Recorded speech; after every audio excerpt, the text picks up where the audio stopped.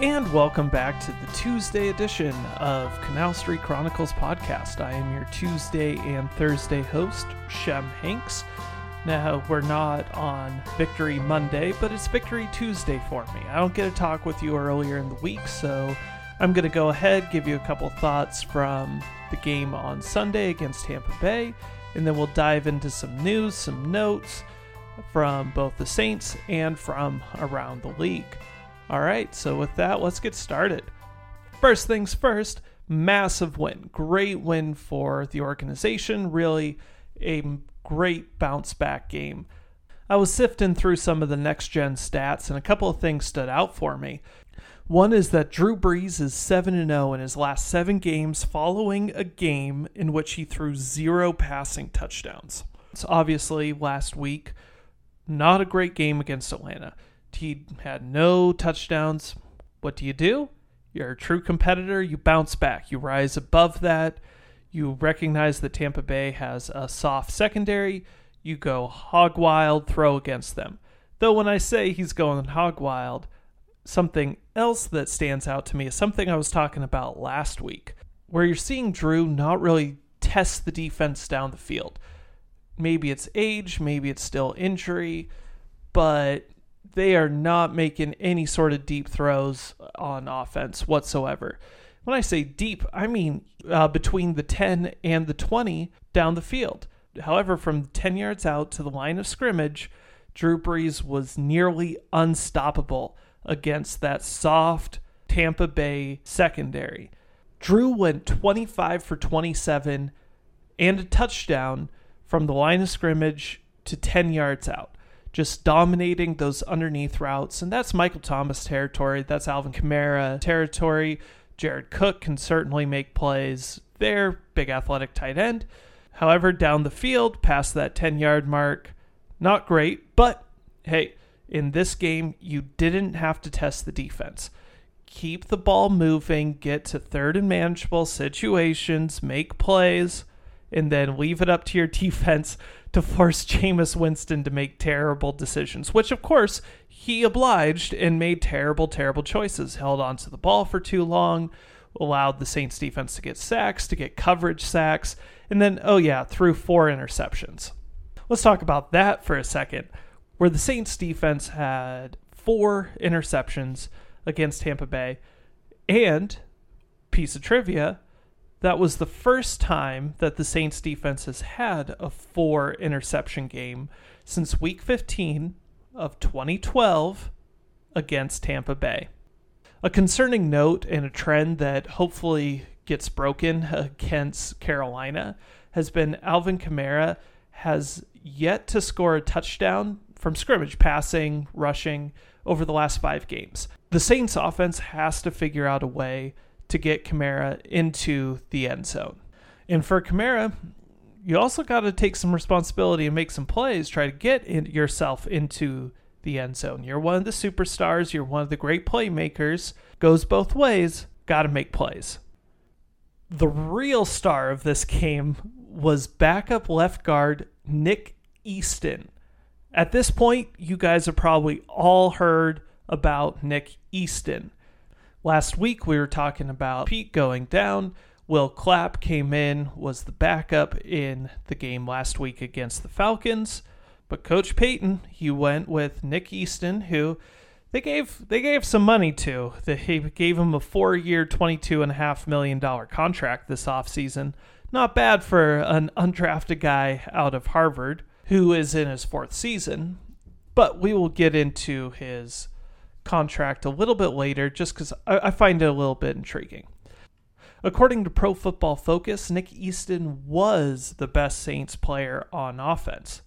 He was credited with an 83.5 overall mark according to their system. And at least in terms of baseball, he really threw a no-hitter in that in 37 snaps that he logged, the Buccaneers pass rush had 0 quarterback pressures allowed against him. Once again, this is probably the last time I'll say this, the Tampa Bay front 7 has been very stout this entire year. And so when I see 37 snaps and then 0 quarterback pressures allowed against him, That's incredible. Nick Easton is making a case that he can be a long-term answer at guard should the Saints decide to move on from Pete this offseason as he is in his contract year. And also a great story. Easton was straight up a healthy scratch in 6 of the Saints' first 9 games. And to be a healthy scratch, to come in as a starter, facing a variety of different pass rushers coming at you from Tampa Bay, also helping that running game get going a little bit more than against Atlanta for sure. Incredible. Hats off to you, Nick Easton. And at least for this year's price tag, at $2.5 million for this year, he's making more than Ryan Ramczyk. He's making more than PJ Williams. He's making more than Marcus Williams. He's making more than Kiko Alonso and Vonn Bell. So I actually expect you to be playing at an elite level when you're getting paid more than those guys. Continue the good work. Make plays against Carolina. Something that I'm certainly going to be watching going forward against Carolina is what's going on with Marcus Davenport. He played 23 snaps. Backup Trey Hendrickson was playing 34 snaps. That's not exactly what you want to see from Marcus Davenport, which the defense did have to adjust. Coach Payton came out and said that the defense spent a lot of their time in sub-packages. And when you're in those sub-packages, they wanted to go with Hendrickson instead of Marcus Davenport. Obviously, we all want to see Davenport out-snapping Hendrickson, though understanding game script that Tampa Bay was thrown from behind for pretty much all the game, it is understandable why the Saints went with Hendrickson. It does make me raise an eyebrow over how the Saints are viewing Marcus Davenport's pass rushing development. Hopefully he's just on a bit of a slow track. He is a prototypical D-end, and so we will certainly be watching his snap count going forward. Marshawn Lattimore obviously missed the game, and we'll be monitoring his status as injury reports come out. And as such, talking about it last week, the Saints had to make plays on defense against Mike Evans and Chris Godwin, and a player that's stepped up immensely this season in the secondary has been Marcus Williams. Marcus Williams has certainly been one of the best Saints defensive players, was making big plays in that secondary. Same with Vonn Bell. Right now for me, Vonn Bell and Cameron Jordan are neck and neck for who is the defensive MVP for this team. To me, it's between them, and then Demario Davis is right behind him, and behind him is Marcus Williams. Those 4 have been the leaders on defense so far this year, and I don't think it's much of a stretch to say that this team will go as far as this defense can take them. We know the ability that the offense has, but man, there's some good teams in the NFC this year. And that defense is going to have to step up. They're going to have to make big-time plays week after week leading into the playoffs and beyond. And with those 4 playing the way they are right now, it's no surprise that the Vegas odds are currently Patriots, Saints in the Super Bowl. That was my preseason prediction. I should put some money on it in Vegas. Well, live and learn. Josh Hill left the game with a concussion. He's had multiple concussions over his career, so the Saints are going to be taking a cautious approach this week and most likely beyond. We'll see how the week develops. We'll also be looking at Deontay Harris to see his progression back from injury. Taysom Hill had a rough go of it as the kick returner filling in for Harris. To be honest with you, Taysom Hill had a rough game all around. He might be my favorite player to watch on this team, and tough to see him struggling a bit in this game. Today, the Saints brought in Curtis Akins out of Memphis University for a workout, so we'll see what progresses there. It is interesting to see them bringing in another linebacker. He led Memphis in tackles in 2017 as well as 2018. He broke that century mark in 2018, got 100 exactly, but spent the summer with the Cincinnati Bengals and working out with the Saints. Clearly they see that they need some additional depth at linebacker going forward. And AJ Klein, Kiko Alonso, Demario Davis seem to be playing pretty well, but adding some additional depth behind them isn't the worst thing. So with it being Tuesday, everyone's putting out their power rankings for the week. And there definitely is a national bias where, for some reason, the Saints aren't getting the type of love or respect or recognition or notoriety as they should be. We all watch this team play. If you're listening to this podcast, you probably are watching a lot of the other teams play as well. This team clearly can compete with anyone. I think that there is some residual effects from losing to the Falcons the way they did last week. Though, hey, the Falcons decided to show up for the season over the last 2 weeks. So maybe that loss won't look as bad if the Falcons actually win some more games. Let's just run through a couple of them where ESPN has the Saints at 6th. USA Today has them at 3rd. Yahoo has them at 4th. CBS is at 5th. And Bleacher Report is also at 4th, where pretty much every team has somewhere in their top 5, either Ravens, Saints, Patriots, and then one of those two NFC West teams, either the Seahawks or the Niners.